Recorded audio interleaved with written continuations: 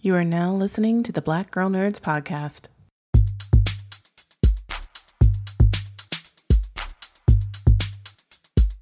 5, 6, 7, 8.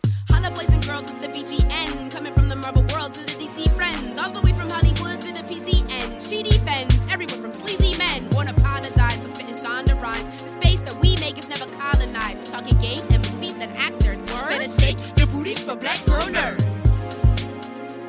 Better shake your booties for Black Girl Nerds. Yeah, better shake your booties for Black Girl Nerds. Ha. Better shake your booties for Black Girl Nerds. Better shake your booties for Black Girl Nerds. Welcome to the Black Girl Nerds podcast. My name's Angelica. I'm your host, and joining me is my lovely co-host, Ryan. Say hey, Ryan. Hello. Hey, guys. We are back for another recap series.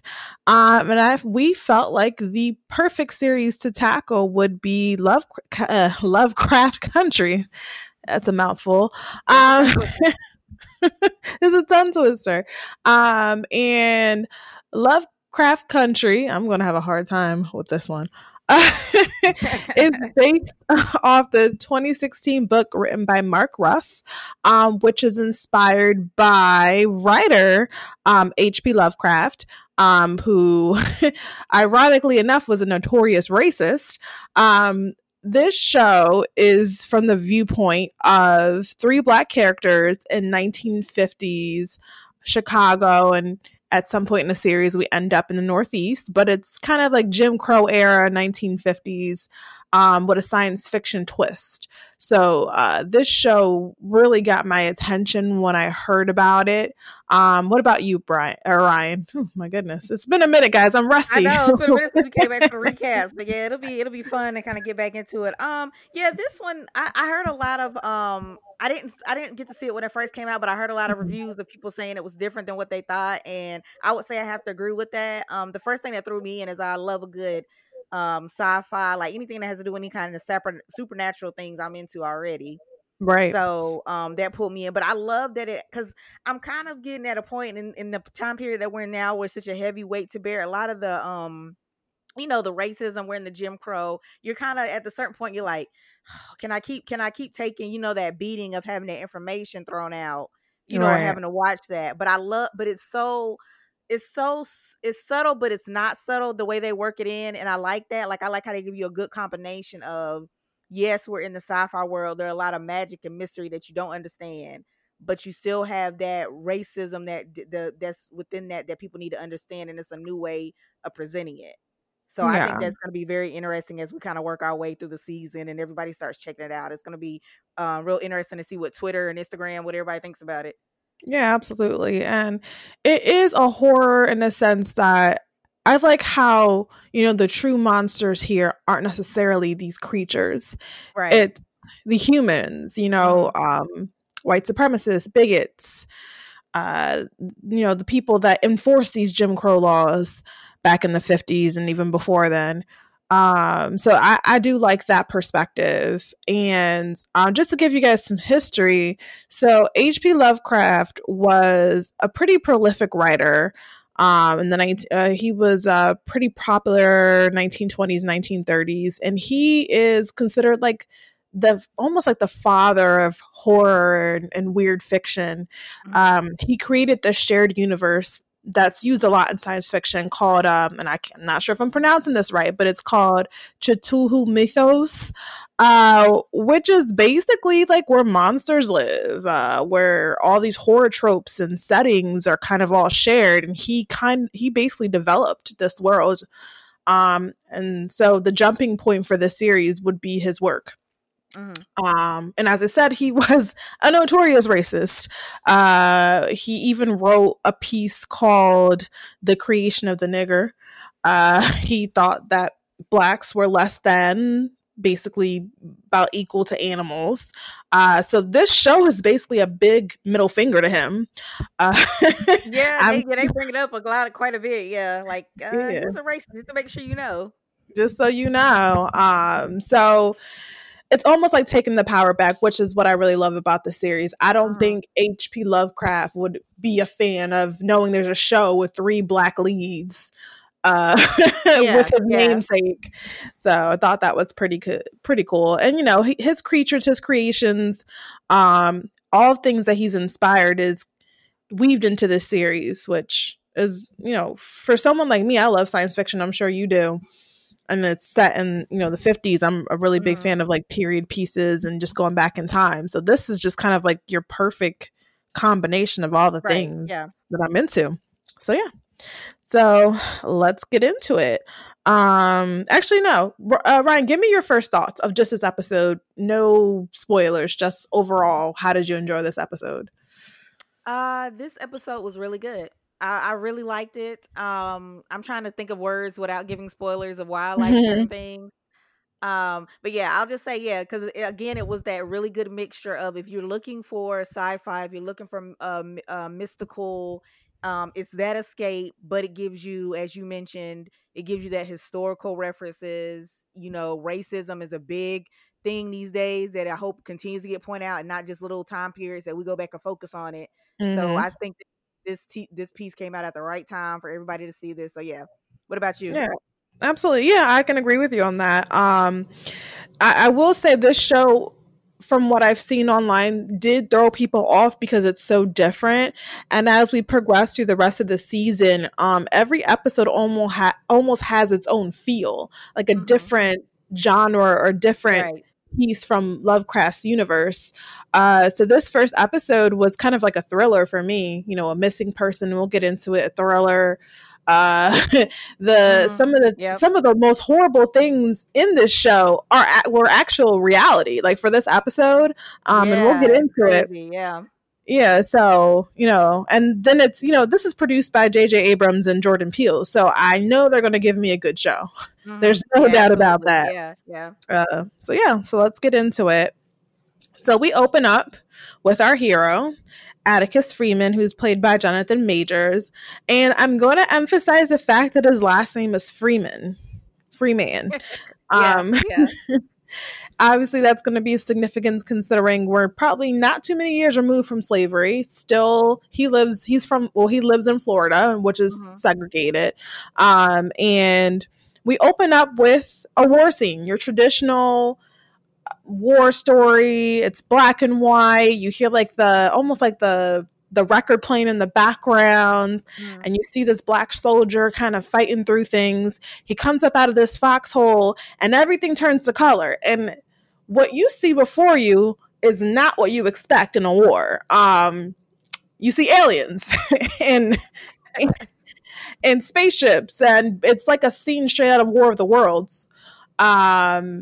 And then you see this woman in red, like her body is the skin tone of red pigmentation. Although you can tell she looks Asian. So I'm like, oh, that's Jamie Chung. I mean, I knew her off bat, but she comes down like, you know her when she comes on scene. Yeah. So she comes down like Deja from Mars, which is from A Princess of Mars, the John Carter series. She comes down from the heavens from this spaceship, the saucer. And she almost like seduces Atticus Tick. And then there's a monster that comes up behind him and you think all is lost. And then Jackie Robinson comes out of nowhere. And I was like, hey, Jackie Robinson. Yeah, Jackie Robinson. And, you know, in the background, like the lyrics were like a boy in his dreams. So you hear that. And then you hear about like the Negroes and baseball and how it's so part of the culture. So I guess it's all this mixed match of things that Atticus is dreaming about. So Jackie Robinson kind of like takes out the alien like Will Smith and MIB with the swing of a bat, and there's guts everywhere, and it's really like fun. Like it's just, you feel like you're at the movies. And then he wakes up and he's at the back of a bus with this book on his chest. And there's an older black lady next to him, and she's saying like, oh, no big deal. We're just, you know, passing another bridge or going over top of another bridge named after some old slave master. You know, no big deal. And then Tick just kind of gives it the middle finger and is like, good riddance to Jim Crow. So clearly he's coming from the South into the Midwest at this point. And so he's going back to Chicago. So the music rolls and you can hear, you know, more songs about dreams. And then suddenly the bus breaks down. And that's not a good look for these two travelers. They're Black. They're surrounded by white folks.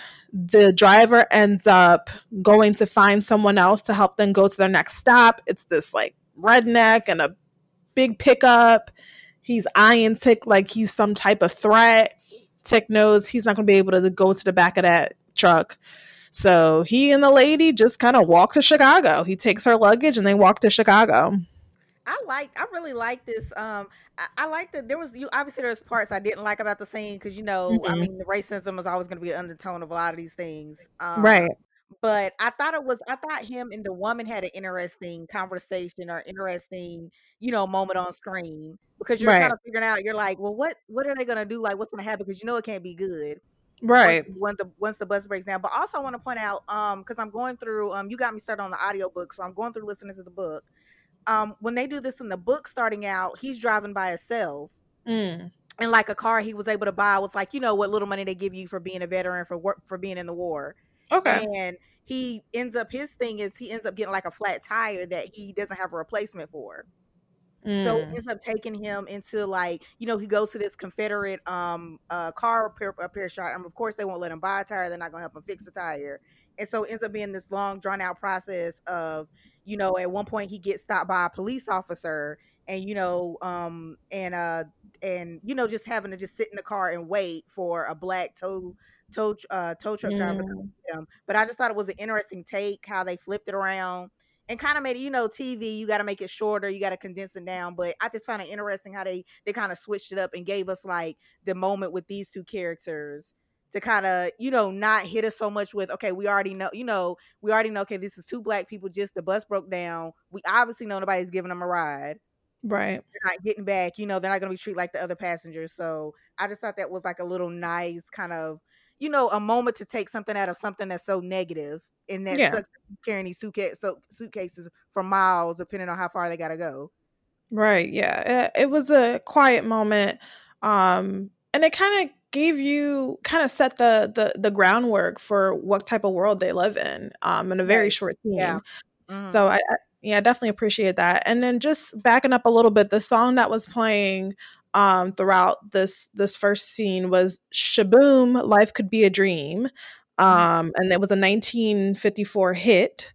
So that's what they play. It was written and recorded by a Black doo-wop group called The Chords, but it was later covered by a white group called The Crew Cuts, which is the version that we hear on the show. So they kind of played the gentrified version, which makes sense. Yeah. So yeah, Shaboom. Interesting. Shaboom. I like it. Shaboom. Life is a dream. So going with these characters on this journey. So the lady, we never get her name, but, you know, she seems to have kind of taken a liking to Tick and vice versa. They're kind of protective of each other, considering they're only two Black travelers on this bus. And at this point on this road. Tick, by the way. Yeah, right. Tick, Atticus. It's definitely less of a mouthful. Tick, tick, tick, boom. It took me a minute. I was like, is it Atticus? It took me a minute. I was like, Atticus, Tick. Like, it took me a minute to figure out what they were doing. You forgot his name was. I feel you on that. I was like, Tick, like what? I was like, you know, like the first moment where you try to get all the characters down and you're like, what? Yeah. Who's Tick? Oh, Atticus. Man, you come up with that. So as they walk, the lady asks Tick about what he's reading. He tells her he's reading A Princess of Mars, and he tells her about the adventures of John Carter, who was an ex-Confederate captain. And she's like, hold on a second. What do you mean ex-Confederate captain? He fought for slavery? You don't get to put X in front of that. And Tick just tells her, like, you know, stories are like people. You know, they have flaws. You still find a way to cherish them and overlook said flaws. And besides, he loves Pulp Fiction. He loves, you know, people going on adventures and saving the world and going to all these exotic places. He didn't get to do that as a kid growing up on the south side of Chicago. And he kind of tells the lady, or the lady says, well, that's why you went to join the army, right? And he's like, well, I joined the army not for adventures. I joined it to get away from my father, which coincidentally, I'm coming back home because my father is missing. So now we know why Tick is returning home. Yeah. So that sets the scene for that. So that kind of sets the main plot point. his father's missing. So we end up going to Chicago now. So the first section I titled A Boy in His Dream. What are we going to call these segments now? I don't know. I mean, I really kind of like the way you broke it up right now, but yeah, it's going to get interesting as we go. I don't know how we're going to, because it's tough, because there's so many ways to pull from this show. Because even the episode titles, like, I don't even know how they chose the episode titles, to be honest. Because there's so many little different things in the episode. Yeah, well, this episode was titled Sundowns. I forgot to mention that. And there is a very good reason why they titled this episode Sundown. But I could have titled it something else too, but I get it. I get why they titled it that. But I'm just like, there's so many layers to each episode. It's crazy. Yes. Like, I don't know how they do. I don't know how they pick all this stuff. So I don't know. We got to think. I'm sure you're going to say something as we go that is going to be like, oh, there you go. That's how we name this segment. I don't know. Maybe like Lovecraft Licks. I don't know. Yeah, see, I told you. See, you gotta keep playing with it. We'll think of something eventually that we're gonna name it. We'll settle for Lovecraft Licks for now. Bite something. Anyways, I don't have to have you might have to go with bites or something. I mean, it gets crazy. Bites. Yeah, bites might be appropriate. So we're in Chicago now. We open up on George Freeman, who's played by Courtney B. Vance, and he's with his wife, Hippolyta. Yeah. I want to say Hippolyta, but I know it's not Hippolyta. It's Hippolyta. Yeah. Played by Anjanou Ellis, and they're in bed. Obviously they're married, older married couple, just lying in bed talking. Apparently Uncle George, he writes guidebooks. Yeah. And Hippolyta wanted to, she's been helping him write these books based off his notes. And she's like, how about, I go out on the road by myself one day and I can write from my own notes. And he's like, honey, it's bad out there for a Black man. I really can't imagine a woman on her own. And she doesn't seem too happy about it, but he eventually, distracts her with some grown folks business. He wants to see his wife in the daylight, apparently. I was like, all right, Courtney, let's keep it. I went back into Courtney B. Vance on this scene. I was like, I was like, okay. It's Black love and you love it, but it's like watching your parents have sex. That's a good way to describe it. That's how I felt. I was like, yeah, I'm not hating to get it, but I'm like, we were basically in a small apartment. Yeah, with the thin walls. I mean, we felt like Diana felt. I mean, she said it, which is her daughter, who's played by Jada Harris. She was in the living room. Apparently she's an artist, and she's just sketching something out, and she hears like noises, lovemaking, and she's like, gross. Which is, I was like, yep, that's what I felt.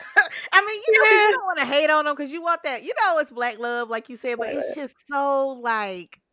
Because it's just because both of them have played those roles too, where they they were the parents, obviously, but like played parents as well, and other stuff that's really good, and it's just like that's all you can see. You're like trying to pick yourself out of it, but it's just so weird. Yeah, you can't. It's quite literally. I mean, I'm sure people their age are like, yeah, get it, but I was just like, oh, please no. Please. Yeah, I was like any other kind of scene. I was like, no. Well, I mean, middle-aged love deserves to be on screen too. So let's not be ageist over here. I was like, I kind of feel like I might be an ageist when I said that, but I just was trying to, because look, I'm not saying I love them as a couple. I'm not saying that, but it's just what it gets. I'm just pointing out stuff that might have been in the back of people's head when they were watching it. Like, I mean, hey, keep doing your thing. We need all kinds of Black love on television.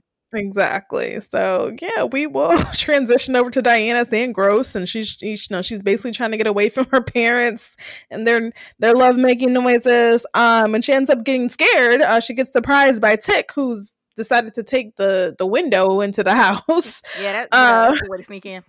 Yeah, so she screams. They're like, "What is going on out here?" Ends up it's Tick, their nephew, and they're overjoyed. They're happy to see him. It's all good.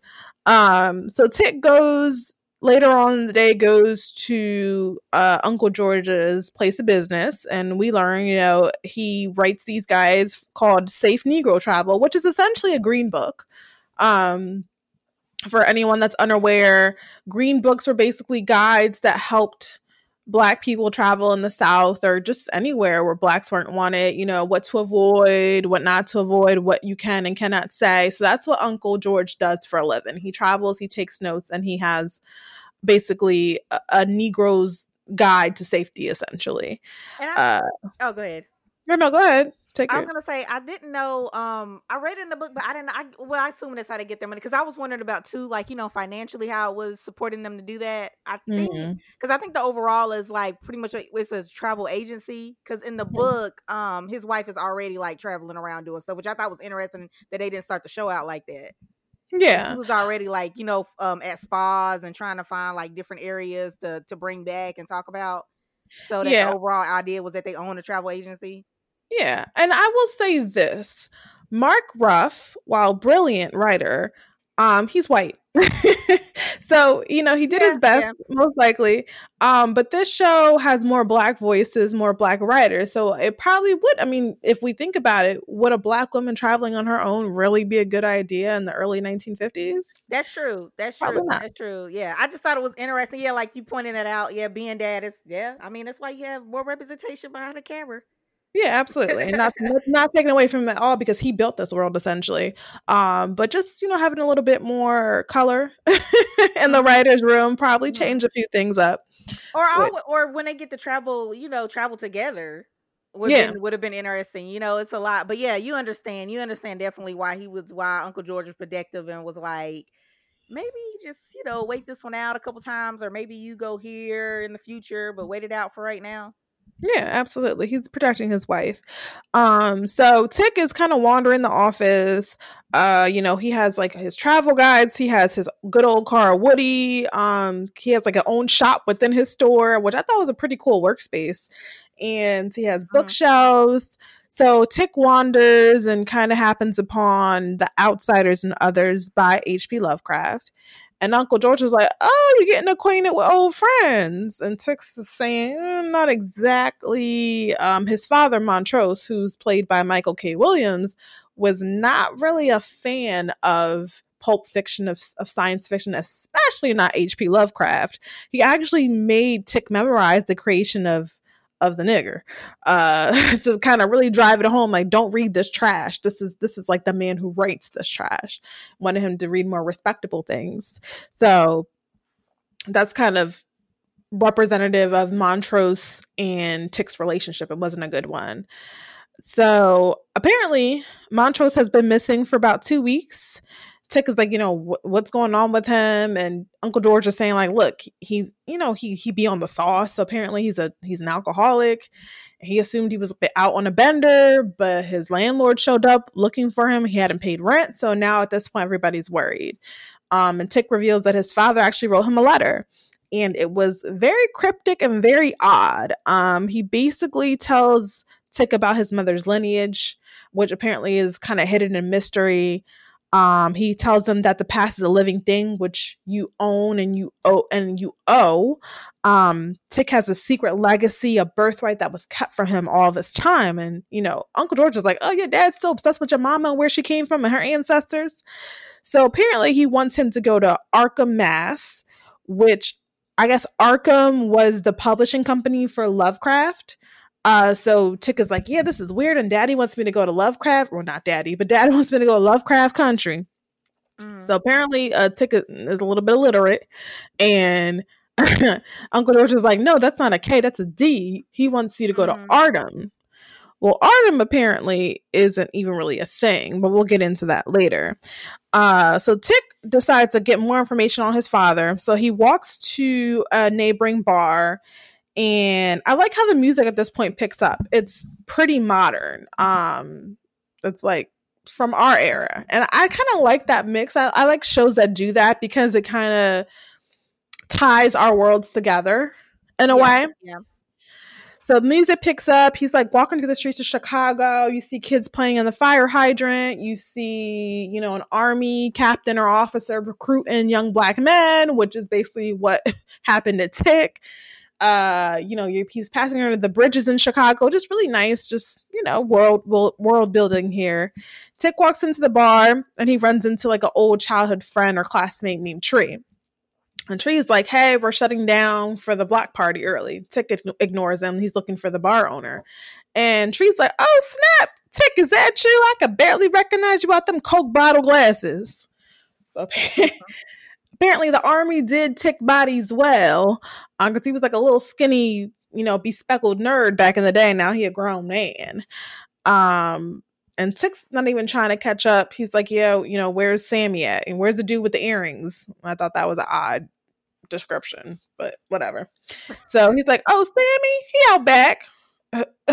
Sammy was definitely out back getting some head, for lack of a better word.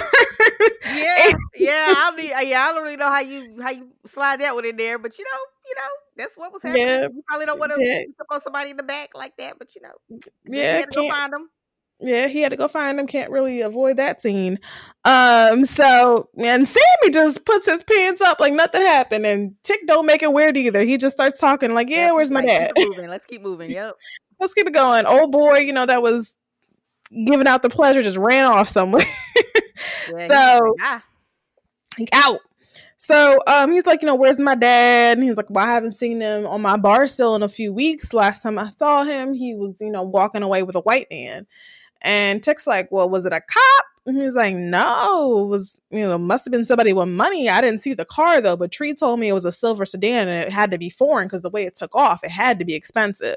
So there's this mysterious silver sedan that we see throughout this episode. So Tick is kind of like, okay, like there's definitely something afoot at this point. So later at the block party, we are treated to Ruby, who's played by Wunmi Musaku, performing something super soulful. Like, sister can blow. She got on her tight dress. She got her hair up, her flower in her hair. Very Billie Holiday. I was feeling it. I was loving it. And she's working the crowd. She asked them, like, what's the next song y'all want to hear? And they asked for something. And she's like, you want to hear that white nonsense? Come on now, give me some soul. So as this is all going on, we see Letitia, who gets out the car. She's a photographer, and she's played by Journey Smollett. Apparently, her and Ruby are related. They're sisters. And she shouts, seeing a whole lot of shaking going on. Apparently, Letty is just as talented as her sister. They get to singing. They get to shaking. They work up the crowd. They work up a sweat. I was feeling it. I want to be invited to a Chicago block party because they do that in the Chi a lot too. Chi. So I'm like, man, it's always like really good music and everything. Like I just love how they have like you get to see it in this show back in the day, block parties, and then like now. So I don't know. I think it's like a real cool vibe how they always throw it in the shows like this. I think it's gonna be real cool to see what goes on with Letitia and Ruby. Yeah, they have an interesting. Yeah, Ruby and Letty, they have an interesting dynamic. So after they do all this singing, Ruby gets her tips, and she's like, "What you want, Letty? I know you want some money, and don't think because you sang one song with me, you're gonna get these tips." And Letty's like, "Girl, I do not need your money, but can I have a place to stay?" Ruby's like, "What? Yeah, okay, I'm not having it. I'm not having it." So Ruby tells her, like, look, you can stay with me. I'm staying at a boarding house. You can stay in my room. Letty's like, a boarding house? She's like, yes, a boarding house. And Letty's like, well, why are you there? She said, well, because of Mama's funeral. So apparently Ruby had to pay towards her mother's funeral, hence why she's in this little boarding room at a boarding house. So she gave Letty 2 days, and then she has to be out. Letty's like, well, how am I supposed to find a job in 2 days? She said, well, work on the north side. And she said, oh, no, I'm not about to clean no houses. And she said, well, what do you think you're going to do? Apply at these department stores? Because I've been trying for years, and I cannot get it. And just to kind of bring these into perspective, Letty is, a small frame, light-skinned woman. Her sister, Ruby, is dark-skinned, curvy. So I think in many ways, I think Letty would have gotten that job on Northside because she's kind of more palpable for the white folks. She's not as black, for lack of a better word. She's more Eurocentric, whereas Letty is clearly a black woman, a dark-skinned woman, so she would be discriminated against. So Letty definitely got that, lighter skin privilege. Let's be clear. And she clearly is very spoiled. She gets her way. She's nothing like her sister. Her sister looks like she's worked hard all her life, whereas Letty's just been kind of tittering around doing whatever. So they definitely have like a strained relationship. And apparently, I'm not sure if this is in the books, but they're half sisters. Is that right, Ryan? Yeah, that's coming up. Yeah, as I get deeper into that, yeah, they're half sisters, and it's so much. I don't know. It's so many layers to her family. Because you get to meet more family members as you go throughout the show. I'm not sure if it's this Mm-hmm. episode or not.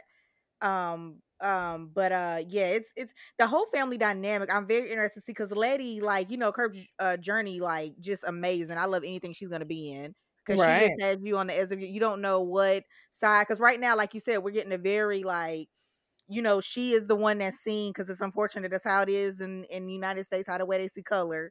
She Yeah. has more privilege. She's also has that rap of being spoiled when you see her around her siblings and things that's been given to her, and she's kind of like this, oh well, I'm just gonna do this and this is what I want to do. So Yeah, it's very exactly. interesting to see how that's gonna, like, affect her and how it goes. But yeah, I agree. Yeah, it's gonna be definitely interesting to see her dynamic and them being half sisters and what that did to them. Yeah. Yeah, absolutely. Like outside of racism, there's its cousin, colorism. Yeah. Yeah. And Letty is definitely a benefactor of colorism. And clearly has gotten by in life. Probably mostly off her looks and her skin tone alone. Mm-hmm. She's a Oh smart yeah, that's woman, gonna be but very, yeah. Oh yeah, but it's definitely gonna be interesting to see how they play that up. Yes, it's a sad reality, but I definitely think they found two women that can really, it's gonna give us a run for our money on how they balance it out and how it works out for mhm. them. Yeah, absolutely. I love their dynamic. Letty holds her own, but Ruby Ruby ain't one to play with either. Right, So right. definitely. Yeah, so she's bringing it. Yeah, she's pushing it through. She's not letting that get to her, and it's very interesting because I'm trying to say as little as possible not to ruin it, but it's very interesting Okay. how it goes. Yeah, Yeah. We shall see. We shall see. right. So as they're kind of discussing all this, Letty notices Tick. He actually, while they were singing, opened up the fire hydrant, which the cops had shut down earlier. And he's like, bump that. I'm gonna let the kids have fun. So Letty was like, oh, who's that? And she was like, is that Atticus? And Letty was like, or Ruby was like, yeah, he all grown up, girl. She said, oh, okay, I see you.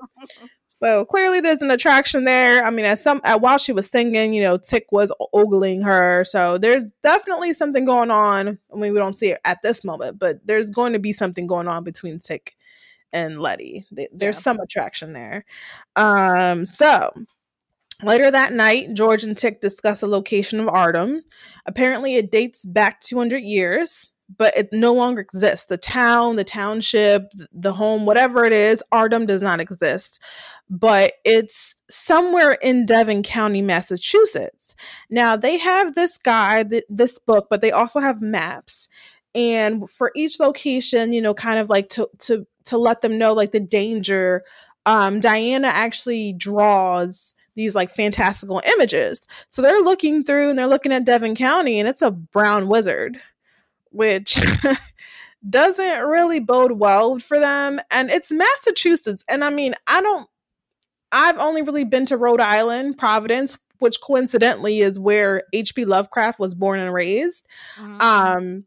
There wasn't, I mean, when I was there was a smattering of Black people. They're all mostly in East Providence, a lot of Puerto Ricans, a lot of Cape Verdeans. But that part of the country, especially in like Boston, I mean, it kind of does have like a racist reputation, Mm-hmm. if we want to keep it a buck. So going to that area, and it's interesting to me, actually, now that we bring this up, we're talking about segregation, we're talking about how Blacks are treated, but Yeah. when you really think about it, you always think of the South. Like when you think of Mm-hmm. racism, you always think of the South, but you really don't think of the Northeast. You know what I'm saying? You don't think of the North being a racist Yeah. place. That's where Yeah. the Union is, but it's pretty bad actually when you Yeah. Yeah. go through the history of it all. So I just wanted to bring that up. So anywho's, the George is like not going to let Tick go by himself. He's like, you know what? I'm going to go with you. We're going to take Woody, which is his reliable car. I have to write some more for the user guide or the travel guide. And Devon County seems like a great place to start. So they agreed to travel there.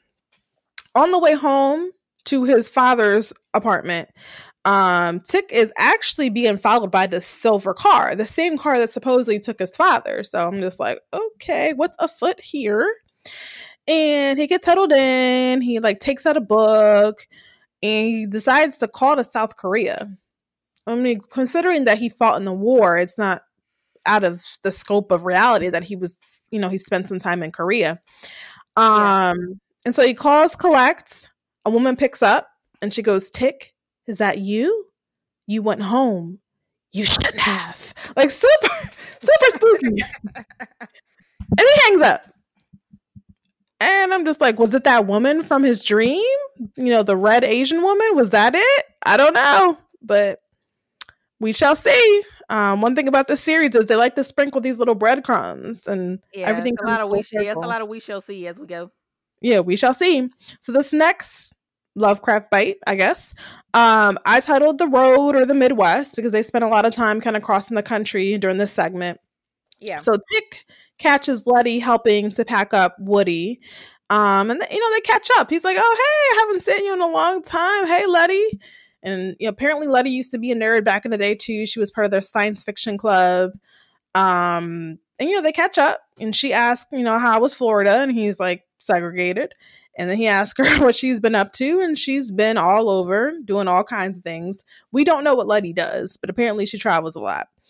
And apparently Letty is joining them on their trip. And Uncle George says, well, halfway, because halfway to Devon County lives her brother Marcus, who apparently works for a museum and he does a lot of research. So he could probably give them a lot of information on Devon County. So they're going to basically take Letitia to him because she clearly ain't going to stay with her sister. So she's going to try to mooch off of someone else in true Letty form. So they have like this little checklist.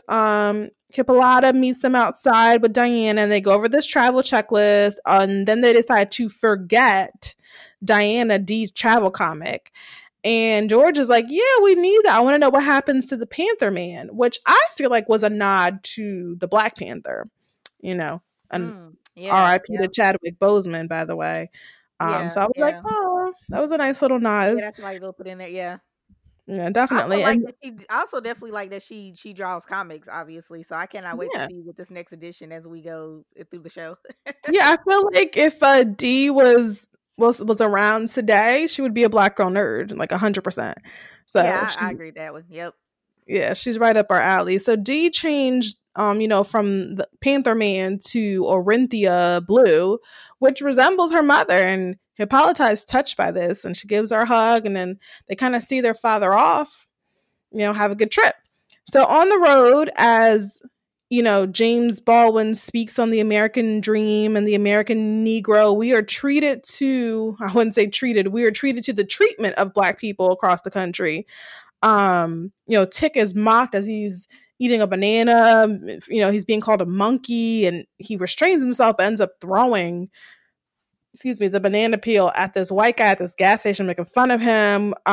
We see a Black father with two little Black girls. They're trying to get ice cream. They're getting completely ignored by the server who's attending to a white family. And then we even see like a sundown sign, which is the title of this episode. Negroes, or in this case, niggas, need to be out by the time the sun hits, or by sundown, which I didn't even know sundown towns were a thing. Right. It's unbelievable. That's just the whole thing, and the other scenes coming up is just unbelievable to me. I was just sitting here like my mouth was just open the entire time. Like when you think stuff cannot continue to shock you. Right. It shocks you. Yeah. Like it's unbelievable. Yeah. So, that was kind of foreshadowing for the rest of the episode. So Uncle George, they end up taking a rest somewhere, and Uncle George says he's got a tip about a really great restaurant, a few miles away called Letty's, and he thought it'd be nice to have lunch there. Tick isn't really too keen on it. He knows that he's heard of the area, but he's like, all right, we'll go. The restaurant clearly has changed. He's saying it's a red brick building. They show up, it's a white brick building. It's no longer Letty's. It's another name. They walk in, and even as they're driving into town, it just seems very hostile. Like there's like firemen at the fire station. They're looking at them crazy. They walk into this restaurant. There's like this young server there, and there's this white guy at the counter. And the white guy leaves like clearly disgusted by the fact that it's a bunch of Black people walking in. And Uncle George is trying to be optimistic. He's like, oh, don't judge a book by its cover. And Tick is like, well, books don't usually turn your service away. And Letty's like, well, they don't usually spit in your drink either. So clearly this white server is very shocked having 3 black people in his restaurant. They sit down. He kind of skitters off. Everyone's uncomfortable except for Uncle George. And he's like, my money's just as good as anyone else. You know, you're a veteran. I'm a businessman. There's no reason why we can't eat here. Right. And I was thinking to myself, Uncle George, now you know better. I also feel like the guy should have just, I mean, I guess he was just scared for just because that's just, I mean, anyway. But I don't understand why he couldn't just be like, no, I'm not going to serve. You know what I mean? I just feel like the whole thing was just extra. You know, as it always is anyway. I'm like, you could have just had up a sign like unnecessarily anyway. But I mean, if you're just going to act the way you acting anyway, not serve them, hiding around, ducking, and I'm just like, really? Yeah, well, he was like a teenager. We'll just let him have it.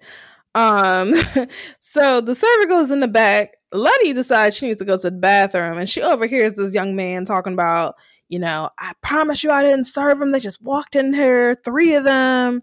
I didn't serve them. I know what y'all did to Miss Lydia, which Letty is a nickname for Lydia. So Letty catches on quick what's going down. It takes Uncle George and Tick a little longer to realize what's happening because, you know, Tick is looking around at the restaurant. He's like, Uncle George, remind me again why the White House was painted white. Apparently soldiers set fire to the White House, and that's why they painted it white. They realize, they like pull up the floorboards and see that it was all like torched, and then Letty runs out like, get your asses in the mother effing car, let's go. Yeah, that was yeah, I think they had that like trended on social media and everything too, and I didn't know what scene it fit. That was God. That was pretty hilarious. She brought like what little comedy you could bring to that because it's just so sad anyway. But she brought, I love that little moment. She definitely did that, and she wasn't allowed to drive, but honey, she got in that car quick. A good thing she did though. I personally feel like she helped. I think she needed to be behind the wheel personally. She definitely did. She was like, get your asses in the car. They get in the car. They start driving. Next thing you know, a bunch of bigots and a black truck are following them. They're shooting at them. And you're like, oh, this is the real, like, I mean, it ain't the South, but it feel like it. Like, they really extreme car chase right there. Yeah, man. So then Uncle George is like, girl, keep it steady. And she was like, girl, I'm Letitia fucking Lewis. And I'm like, I love it. Yeah, put it on a bumper sticker. Yeah, she had the best set. Yeah, Journey for the win on sayings in this episode. Yes, Letitia. So they're like chasing and they're coming, they're going behind them. Your heart is racing. All this is happening. And then as they're driving down this dirt road, you see the silver car that's been following them all along. Looks like it's about to corner them or trying to cut them off. So like Letty's driving. And apparently this daggone silver car was on their side. It stops dead in its tracks. The car that was chasing them flips over. Clearly everybody in that car is dead, and then out comes this fabulous blonde woman, mysterious at that, because you're like, what is going on here? And I thought, go ahead. Yeah, because I thought the driver of this car was a white man, so I definitely wasn't, expecting to see this cute little white girl who was played by Abby Lee, and they kind of just look at her and drive off. Yeah, I was expecting it to be like a guy that was just like, they had found another car to kind of try to make it even worse for them to cut them off, like you were saying. Exactly. But she gave me like this Umbrella Academy mystery vibe. You know, the lady that runs the why is it escaping right now? The business that number 5 works for. Oh yeah. What's she called, the warden or the handler? She gave you the handler vibe. It gave me that handler vibe because, like you said, she like just appeared so mysterious, and it's like, why is this white lady helping them? Yeah, what is going on with this? Clearly, there's something all connected to the fact that Tick has some type of lineage, some type of birthright, and we don't know who this woman is, but she has to be tied somehow. So they end up escaping, obviously, these bigots. They end up, at Marcus's nearby, and Marcus kind of gives them a rundown of Ardham, or what was formerly Ardham. The town nearby was founded by white witch hunters who hung a witch for sleeping with a devil who was in the image of a black man. So, an intelligent person can surmise that, that wasn't the devil. It seems like it was a woman that fell for a black man, slept with her, and said, like, oh, the devil made me do it. He came to me in the image of a black man. Like, okay, sis, just say you like, black, eggplant. But anyways, not insert the eggplant in there. So apparently there's been several complaints about what was previously Artem, Devon County, made by the NAACP. There's a bunch of missing black people, and in large part due to their sheriff, who we will see later on in this episode. George calls Diana and Hippolyta home, and he tells his wife, I guess based off all this action that's been happening, he's like, you know what, babe? How about you and I take a trip together next time? And she's happy to hear that. And he's looking at, when he hangs up the phone, he's looking at a copy of Dee's comic book, but then he folds it up, puts it away, puts it in his wallet, and pulls out a picture of Tick's mom and looks at it lovingly. So you're just like, what's going on here? Okay, that's odd. Why did he have a picture of his sister-in-law? Anywho, we'll find out. We'll see. Well, Tick and Uncle George are outside just talking. Marcus and Letty are having it out, honey. They are yelling. Marcus is upset because the money that he sent Letty to get back home for their mother's funeral, she spent it. And he's like, what? What's the point of me giving on this money? What did you do with it? And apparently she was in D.C., some type of protest, and she used the money her brother sent her to bail out people. She's obviously doing something radical, doing something along the lines of an activist, and that's why she's sleeping on couch and traveling. She's trying to make a change, but her siblings ain't trying to hear it. You missed your mother's funeral. Like there's no excusing that. So they argue, and he's like, I don't want you to spend another night in my house again. So clearly she's not gonna stay there much longer. But while they're outside, Tick and Uncle George kind of have it out, and he basically says, like, my dad didn't treat me really well. The reason why we fell out is because I was interviewed about being a black, or a Negro in the army, and my father already had a problem with me fighting a war for people that hated me. Now I'm kind of like being their puppet, or so his dad wasn't a fan. Apparently he put him up against the wall, and Tick was like, I can still see the plaster marks on the wall from him slamming me up against it. So clearly that was a very hostile relationship. Yeah. And George takes up for him and was like, well, your father had it really hard. He was smaller than me. He was much younger than me. And he was basically beat up on by my father. I should have protected him more. And then Tick is like, well, he beat up on me. You didn't protect me. So it was kind of hard to watch. Him defending his dad on all that stuff he did. Yeah, they have a very interesting relationship, to say the least. Exactly. So, and we kind of, throughout the series, we kind of learn maybe the reason why Montrose had it so bad. But again, we'll get to that later. Right. So the next morning, clearly Letty is not staying with Marcus, so she leaves with them, and they are going in circles searching for this Artem. And they were trying to look at a map and figure out maybe where the limits were, or where it formerly was, and they're going in circles. They're in the woods, and they hear something in the woods when they stop. And Tick jokes that it's some type of creature from Lovecraft, from one of Lovecraft's stories. And as they're discussing this, and apparently it's a blob with a bunch of eyes, the sheriff, the notorious sheriff, rolls up, and he harasses and belittles them. He's like, you know what a sundown town is? He was like, if I had caught y'all peeing in my woods after dark, I would be my sworn duty to hang you from them trees. And I was like, oh shit. it got real in that moment. It got real. So he tells them, y'all ever heard of a sundown town? They're like, yeah. He was like, well, this is a sundown county. Y'all need to be out. Sundown is at 7:09. They're like, oh, well, we got time. Child, they had 7 minutes to get. When I tell you I was on the edge of my seat, this was the most intense, and it just keeps getting intense. I was I just couldn't, I had to make it through. I was so nervous this whole time. Oh, yeah, it was bad. In my anxiety. So they're like, okay, no problem. We'll just head south. And he's like, well, that's impossible. If you head south, you're not going to make it in time, and you would have to speed, and I'd have to pull you over for that. So they're like, okay, well, Tick is kind of getting smart. The Tick is like, well, can we go north? And he's like, yeah, that might just work. So Tick can't help himself. He has to get the last word. And he's like, well, is it okay if I make a U-turn? So dude's like, you too smart for your own good. He said, okay, I'll let you make a U-turn, but first you got to ask me nicely. So Tick kind of solves his pride and he's like, please. He's like, nah, you could do better than that. Say, pretty please, will you make this smart nigga make a U-turn? Man, I don't know if I would be able to say that.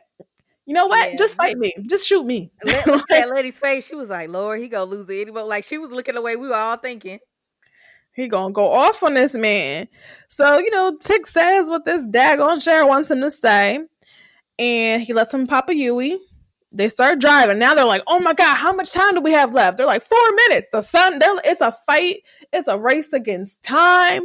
The sheriff, the light. It's crazy. It's just crazy. I'm like, I don't know how they're doing this right now.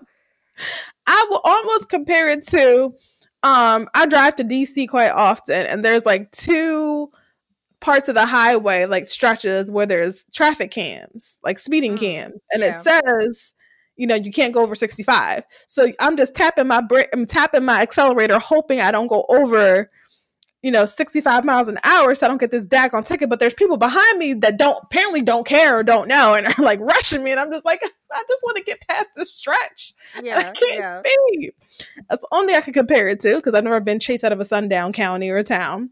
It was just like literally finding any reason for him to try to kill them, which is exactly, like, and it's so like, it's the same how it compares to today, but it was crazy. That whole scene is just crazy. I don't know how they were making it. I'd have been done. Yeah. I don't know how they did. Yeah. I don't know how they made it as far as they did. I'd have passed out. Yeah, because it was just so much pressure. It was like, you can't, just the situations they're put in, and we're still people of color are still put in today, but just the situation they were put in, it was just like, that's unbelievable that was a thing. Exactly. And I mean, not to digress, but I'm going to digress. So sundown towns, for people that don't know, that didn't necessarily mean that you would get shot or lynched if you were caught in a town as a Black person after dark. Yeah. They were entirely white towns or counties. And there's actually a registry where you can see if where you live or in your state, if there were any sundown towns. And they were actually most common in the Northeast.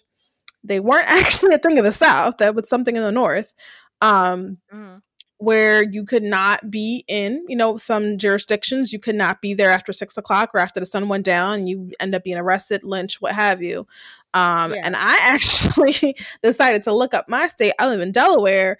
Rehoboth Beach was actually a sundown town. So I was like, wow.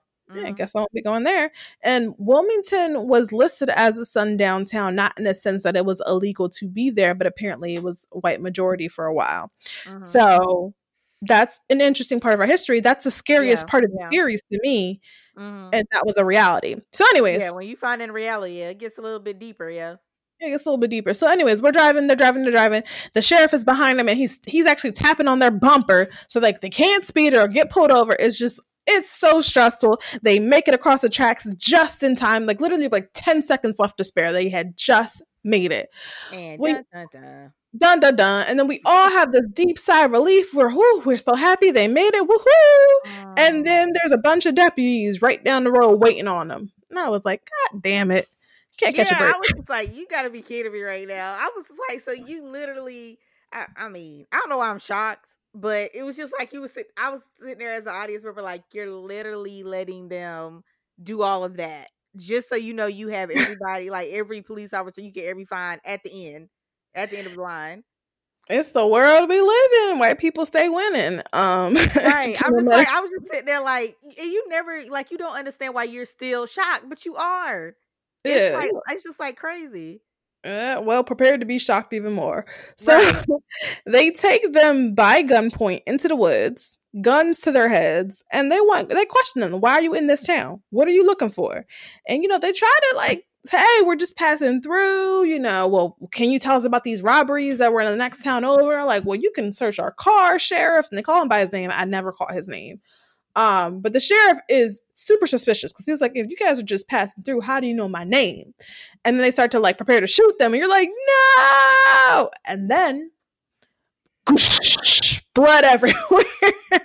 Blood everywhere. This turned into, this is when this show, this is one of the moments I was talking about. Not like I necessarily like the gore, but it took a very like Jurassic Park turn for me. Yes. And I was like, ooh, this is exciting. I could get into this, because it was like taking a scene that you was just like, this, I'm so tired of saying, it's so horrible. It's reality that they have to show, but it was such a, in a way, it was a breath of fresh air to see it change on their side, because I was so tired of, I was like, oh my God, we know where this is going. Like when they had him in the woods, you like, please just let me get through this. Just let me get through the scene. Oh Lord, they tore them white people up, child. It was severed limbs. I was like, am I watching a different kind of Jurassic Park? Did you just turn? Severed limbs, blood, guts, gore. It was an arm holding on to a flashlight. It went left quick, and I was glad the people of color was not on the side. Right, they was not getting killed now. So everybody disperses. They start to run. So Letty and Tick take off. Uncle George runs behind them, but he gets knocked over by one of the panicking cops. Yeah. So Uncle George does the smart thing now. And these creatures are eating up everybody. I'm gonna stay low. Yeah, I'm gonna stay low. I'm gonna stay low and I'm gonna just sit here until they go away. So Letty and Tick run into this abandoned cabin. They kind of hold themselves up in there, and then the sheriff, who's bit up pretty bad, and like one of his last remaining deputies shows up, and they're like, let us in. They like, no, y'all got it, y'all stay out there, but they shoot their way in. So, Tick has no choice. He lets them in, and they're like, what was that? What happened out there? Every horror trope come to mind. And they're like, well, where's Uncle George? So Tick wants to go get him, and the sheriff is not having it. Like, no, you're not leaving. And he points a gun at him. And Tick is like, you can shoot me if you want to, but you're going to leave these creatures back here. Lucky for them, they end up seeing Uncle George walking up. And apparently he was walking through the woods with his little flashlight. Them creatures was looking at him, but they did not attack. So I guess that was a positive. They hole up, and they've realized that maybe, these are fantastical creatures. They're the children of the night. And Uncle George deduces that they're vampires, or like vampires, because they're afraid of the light. Clearly they stayed away from his flashlight. We didn't see them all day. They showed up in the middle of the night, and they just tear you apart. So yeah, all we have to do is wait till the sun comes up, just a few more hours. Hey. Yeah, the sheriff is more light. I'm sorry, go ahead. Right? Oh, no, you good. I was just saying, or get some more light somewhere. Yeah, it's one of those things. So the sheriff is like, well, give me that flashlight so we know your theory is right. And, they decide to go to the car. And the sheriff's like, no, Tick, you ain't going to, well, he don't know Tick's name, but he tells Tick he can't go to the car. He's too smart for his own good. He might take off without them. So he sends Letty, the woman, because he knows that's like the guarantee that Tick will behave himself. So Letty's like, it's okay. I'll run to the car. I'll turn on the headlights. I used to be a track star. How convenient. She ran. Well, that works in y'all favor, I guess. Yeah, convenient. She ran track. Hopefully she ran cross country. So so Letty decides to run out, and I feel for Letty, child. I feel for her. I cannot imagine just running for my life through these woods with these creatures. When you would have saw them things, boy, I wouldn't go. I wouldn't even know if I wouldn't know to stop at the car.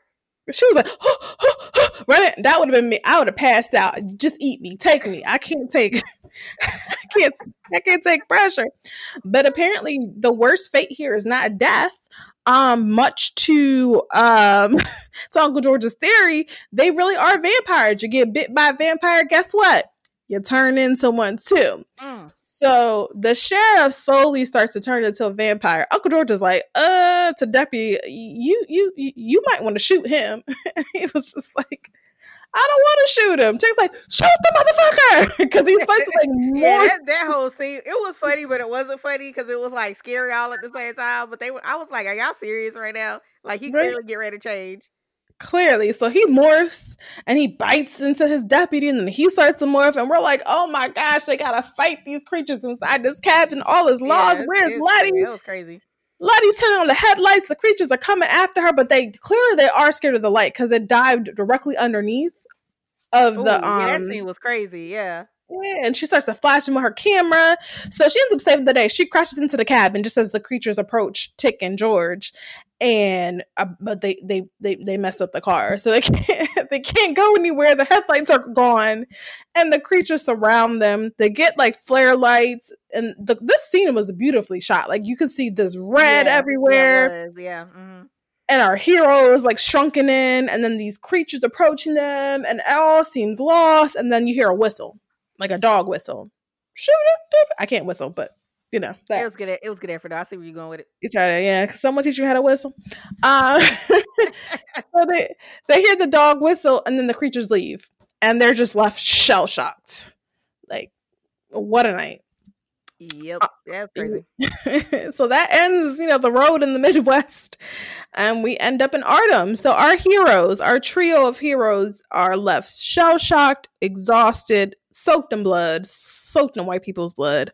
As the sun comes up and they wander upon this gorgeous, sprawling mansion, they notice the silver car parked in a driveway. Quite interesting there. And they are greeted at the door. They're just showing up. Like they're just trying to find, humanity, society, whatever, to kind of separate from all that happened the night before. I'm sure they were not expecting an old boy to open the door. This beautiful blonde man played by Jordan Patrick Smith, who says, "We've been expecting you, Mr. Freeman. Welcome home." And you're like, huh? Like, skirt. Ain't nothing good come from that. Nothing good come from no white man opening the door, welcoming you into his mansion. Nothing. So that is where we are left with this first episode called Sundown. So, final thoughts for you, Ryan. Yeah, I'm just loving the all black cast, black people behind the scenes, and it's just adventure, sci-fi. I love it. I just hope there's like more. I hope this inspires because I'm hearing a lot of good reviews and people getting into it. So I'm excited to see where it goes. I hope it inspires more in the genre. But yeah, I'm loving it. I can't wait to see what it's going. Hopefully we figure out exactly where these creatures is burying from, how this dog whistle was working. Who this white man is, who that white lady is. Right, yeah. Explain the white people. Where the white people got to do with this? What does that have to do with Tick's legacy, this birthday he's speaking of? Where does everyone fall into play? Like, what is this? It's like an overarching conspiracy theory. I want to know what's happening. So we do learn that next week, we're treated to them exploring the house. We're not going to get into details, but yeah, it's very like, yeah, it's very eyes wide shut to kind of give you guys a perspective. That's true. Yeah. Yeah, but I mean, at this point, by the time this episode drops, a lot of our listeners have already seen the episode. So hopefully you guys just enjoy our breakdown, our perspective. We'll definitely be back for more recaps. We're going to finish this series out. So I'm really looking forward to breaking everything down, giving you guys behind the scenes, getting into the history, the awesome soundtrack. We'll definitely have all that for you guys in the next upcoming weeks. Anything else you want to say, Ryan?